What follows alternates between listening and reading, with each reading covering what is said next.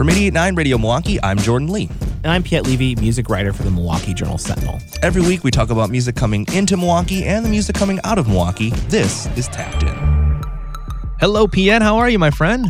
Doing all right, Jordan. You got some exciting news when there's not really a lot of exciting news these days when it comes to concerts. But Fiserv Forum has actually created a new position, VP of Booking and Events.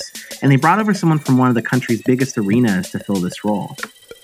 Absolutely. Star Butler has been named the new Vice President of Booking and Events for the Fiserv Forum. And as you said, this is a brand new position with someone with a really great track record, Piet. Yeah, I mean, the Fiserv Forum, we've talked about it on the podcast here, has just done incredibly well until the pandemic, of course, when no one was doing well. But before then, they were doing incredibly well when it came to concerts. I mean, they had, the Eagles and Metallica and Foo Fighters like back to back to back, like 2 months after they opened, which was quite a stunning sight. And this did great. I mean, like in 2019, they had more concerts. They had like 32 concerts, more concerts in a calendar year than the Bradley Center ever did. So they were doing really great. But the Prudential Center, where Star Butler comes from, I mean, they're even bigger. They're an even bigger league. Yeah. So it's pretty impressive to get her to come there.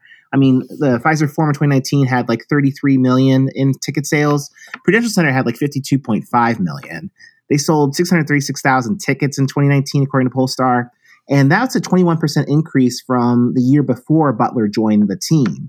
I mean, Prudential Center is really a must-play arena. They've done interesting kind of custom events, like some special K-pop kind of convention concert things. And they also landed the MTV VMAs in 2019, which was a really impressive get for them, too. So Butler has really strong credentials, comes from a very strong arena, and the Bucks are really banking on a concert surge.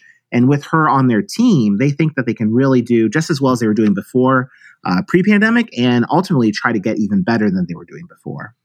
Obviously. And this must have been a pretty attractive opportunity because to move from a very good track record that Star Butler had at the Prudential Center and then to come to Milwaukee, which lost the Democratic National Convention, had no concerts all year. I'm not saying that that's not the way it was all over the United States, but still, this is a very large hole to climb out of. And it seems to me, Piet, that there's an investment in Milwaukee having an even bigger concert series when we get out of all this mess.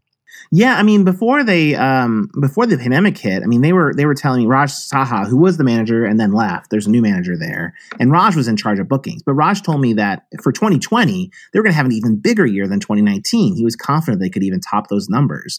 And Peter Fagan, the president of the Bucks, feels like with Butler on board and with kind of a hope that the concert industry can kind of bounce back from this pandemic, there's talks of maybe we can start seeing arena shows in the fall. And then 2022 is kind of the fingers are crossed. That's like the big year for a major concert comeback. So the hope is that Fiserv Forum can do just as well as they were doing before. Also, top that with someone like Butler on the team. They feel like they can do that. And they feel like there's a really important market here for having big concerts. And she'll also be focusing, too, on just trying to program the building in a lot of different ways. They really want to up their game in terms of the outdoor events at the Deer District. That's something we'll see on the shorter side of things before the big arena tours start rolling back in, and doing more private events, too. And she has a lot of experience with those kinds of things as well at Prudential Center. So it's a really great get for the Bucks, and it's exciting for concert fans in Milwaukee because hopefully this fall, next year, we will see concerts again, and this pandemic will be past us. Well, of course, we're keeping a close eye on this here on Tapped In and on our respective websites. Piet's got a great article up at jsonline.com right now where you can read a little bit more depth and interview with Butler on the website as we speak. And we've got more online at radiomilwaukee.org as well, where you can catch up on announcements of things that are happening in the city. Concerts are starting to roll out with announcements for the fall and into the winter. So stay tuned. You never know what's going to happen, but you always know here on Tapped In, we're going to talk about the music coming into our city and the music coming out of our city. Tapped In is produced by Kenny Perez, and our handcrafted sonic inspiration comes from our friends at the License Lab, and we can't do this without your support. Subscribers, members, you are the reason we can make this great content. We thank you, and we can't do it without you. Piet, I thank you for joining me, and I'll see you next time for Tapped In. Thanks, Jordan. See you next time. Has your car been hibernating in your garage all winter? Donate it to Radio Milwaukee.